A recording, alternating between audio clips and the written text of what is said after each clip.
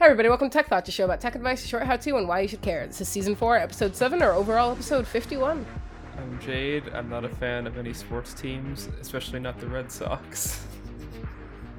I'm Art. Fuck the Red Sox. Disclaimer, we are both smart and cute. I'm being told that I am legally required to say that we do not actually want to alienate our fans who may or may not be fans of a team known as the Boston Red Sox.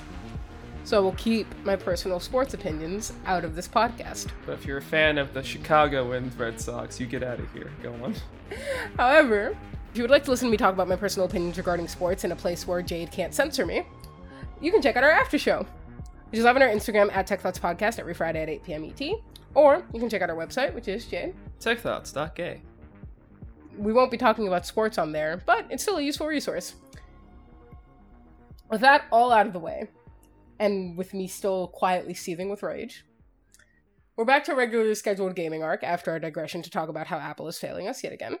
And today we're going to be talking about emulators, since they are the easiest path to playing your old favorite games, even if you're missing the associated console. How do they work? How do you get one? I still need to set up emulate. Still need to set them up on my computer, genuinely. It's especially now that my DS is dead, apparently. I need a new path forward. So let's get into it. I'm so sorry. But yes, emulation. It's a topic we've been wanting to get into for a while. Not that Art's DS has been broken for a while, but just a topic we've been interested in. The literal Merriam-Webster definition of an emulator is, quote, hardware or software that permits programs written for one computer to be run on another computer. And this kind of holds true here for games. Video games. You can't emulate Monopoly. I guess you could emulate Monopoly. There are Monopoly video games that you could emulate. They would suck, but they exist. That's a fair way to put that, yes. Emulators essentially let you take what is the raw data from a video game, or, well, yes, a computer, and to use it in a way that the game itself does not really know the difference. A quick addition, by the way. Wine, a popular compatibility layer for Linux and macOS to run Windows applications, is not an emulator. It literally stands for Wine is not an emulator. That's hilarious. And neither is Rosetta 2 for macOS devices that are running Apple Silicon to run x86 applications. That is, again, a compatibility layer. Although the funny thing about Wine is that as a person who was using it to run Windows games that weren't available on Mac yet, back when I still used Mac laptops, it sort of felt like one. That's all I'm saying. That's fair. I used one. The only time I've ever used one in my life, I used Wine to run Stardew Valley before there was a Mac version of Stardew Valley. That's it. That's the one thing I used Wine for, straight up. This is fair. I use Wine every time I play a video game now because I use Linux primarily. The copies of games you'll be using on emulators are often known as ROM files. Stands for read-only memory, and it's technically not true, but that's fine. If you legally own a game and find a way to dump the data on it onto your computer, you too can have backup ROMs of your games. And only this way. There is no other way to get ROMs, legally speaking. Yo ho, yo ho. Anyway, emulators come in two flavors. 1, software emulation. 2, hardware emulation. Software emulation works by creating a program that takes the existing software instructions in that copy of your game and translates them to work on your actual computer/device. Software emulation can also be broken down further into low-level emulation, LLE, and high-level emulation, HLE. If you have any programming knowledge, these terms should be self-explanatory. I don't have any programming knowledge. I'm just reading off a script because I'm paid to look cute. For everyone else, low-level emulation simulates the behavior of the hardware to be emulated. LLE is more difficult to achieve depending on the number of components/chips that need to be simulated. High-level emulation simulates the function of the hardware instead, by figuring out what the software actually wants to do, and then allowing the host hardware to do that in its own way. And there are actually 3 ways of handling HLE. Interpretation, which is executing code line by line, mimicking what the instructions should do. Dynamic recompilation, which is seeing if you can convert chunks of the instructions to work better on the actual host hardware. So kind of like seeing if there are shortcuts or almost like reprogramming it. And list interception. This is for coprocessors, like things like GPUs, audio chips. These usually receive, quote, command lists from the main, i.e., a list of instructions to do process, which can be intercepted to do something similar on a similar coprocessor.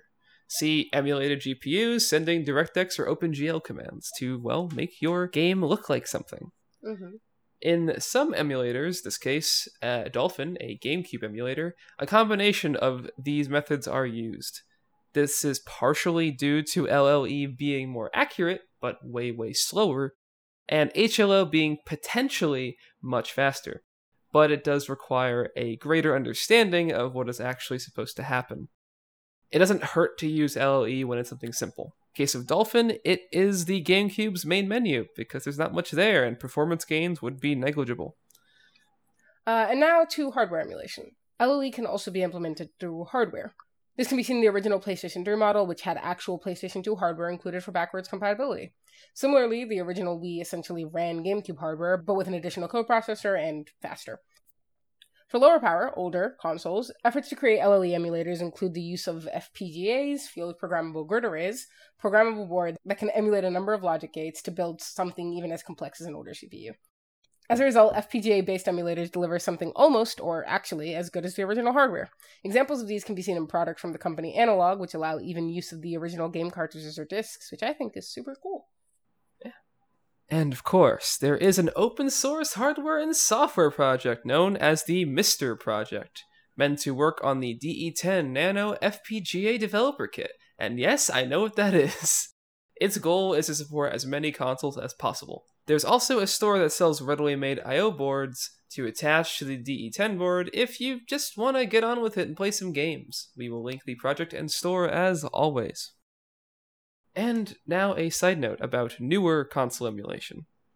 HLE is often used for newer consoles, as they're very similar to standard PC hardware. Downside is that newer consoles are less well documented.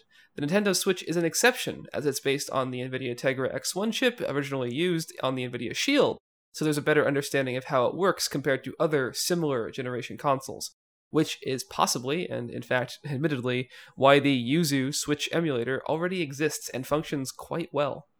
So, what is considered newer consoles for the sake of that statement? Because, for example, something like the Xbox 360, is that considered newer?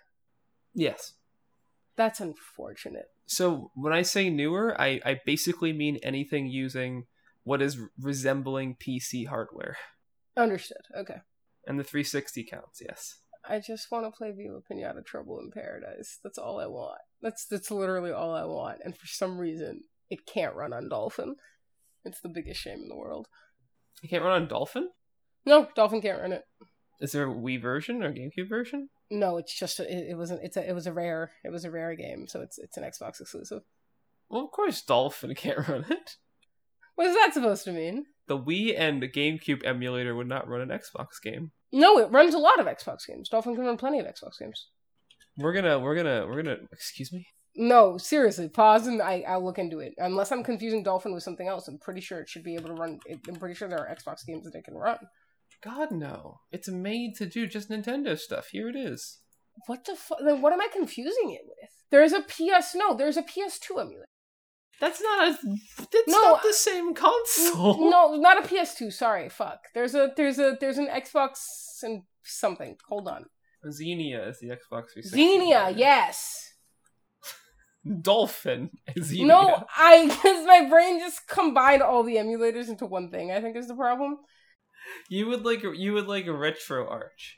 It's a one-stop shop that downloads bits of each of these emulators and puts them all in one very pretty interface. It looks a lot like the PlayStation 3 and PSP ones. That sounds really cool, and I genuinely want that. It's and I'm so genuinely cool. going to look into that.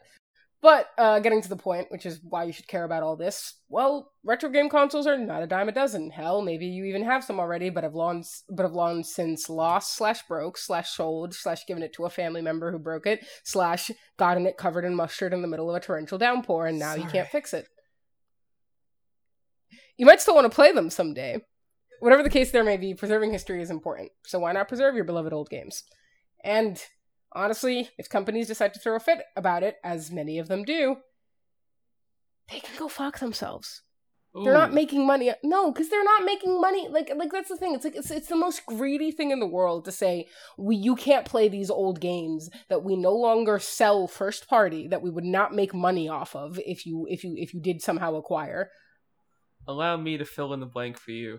How dare we, Nintendo, put out the shitty remake of 3 Mario games that are actually just using emulators on the inside because we couldn't be asked enough to make it work right. Anyway. Is that a thing? Sunshine on the Switch is running in an emulator. Modders have switched in other GameCube ROMs and they work kind of well. And on that note... So, that's all the time we have for you guys today. We should do an episode on Nintendo. We really should. I don't know why we haven't. We really should. I have so many opinions. Anyway, emulators. They're fun. I've been meaning to set one up for the longest time, although for albeit really stupid reasons, because I think I just wanted to get Dolphin going so that I could download and play all of the My Sims games. So that's really just like not... This time it is Dolphin. That one is Dolphin. I know that one for a fact. Those are on the Wii. Those are not the correct priorities, but they're my priorities. And if you have embarrassing games from your childhood that you would like to revisit, yeah, this is a good way to do it, in my personal opinion. We here at Tech Thoughts are very big fans of nostalgia trips and encouraging people to get them in whatever way they can. So if you want to hear us take any other walks down memory lane, you can come check out our after show, which is live every Friday at 8 p.m. on our Instagram, which is at Tech Thoughts Podcast. You can also check out our website for links to the stuff that we talked about in today's episode, and our website is, Chase? techthoughts.gay. And on that note, we will see you guys next week. Bye. Bye.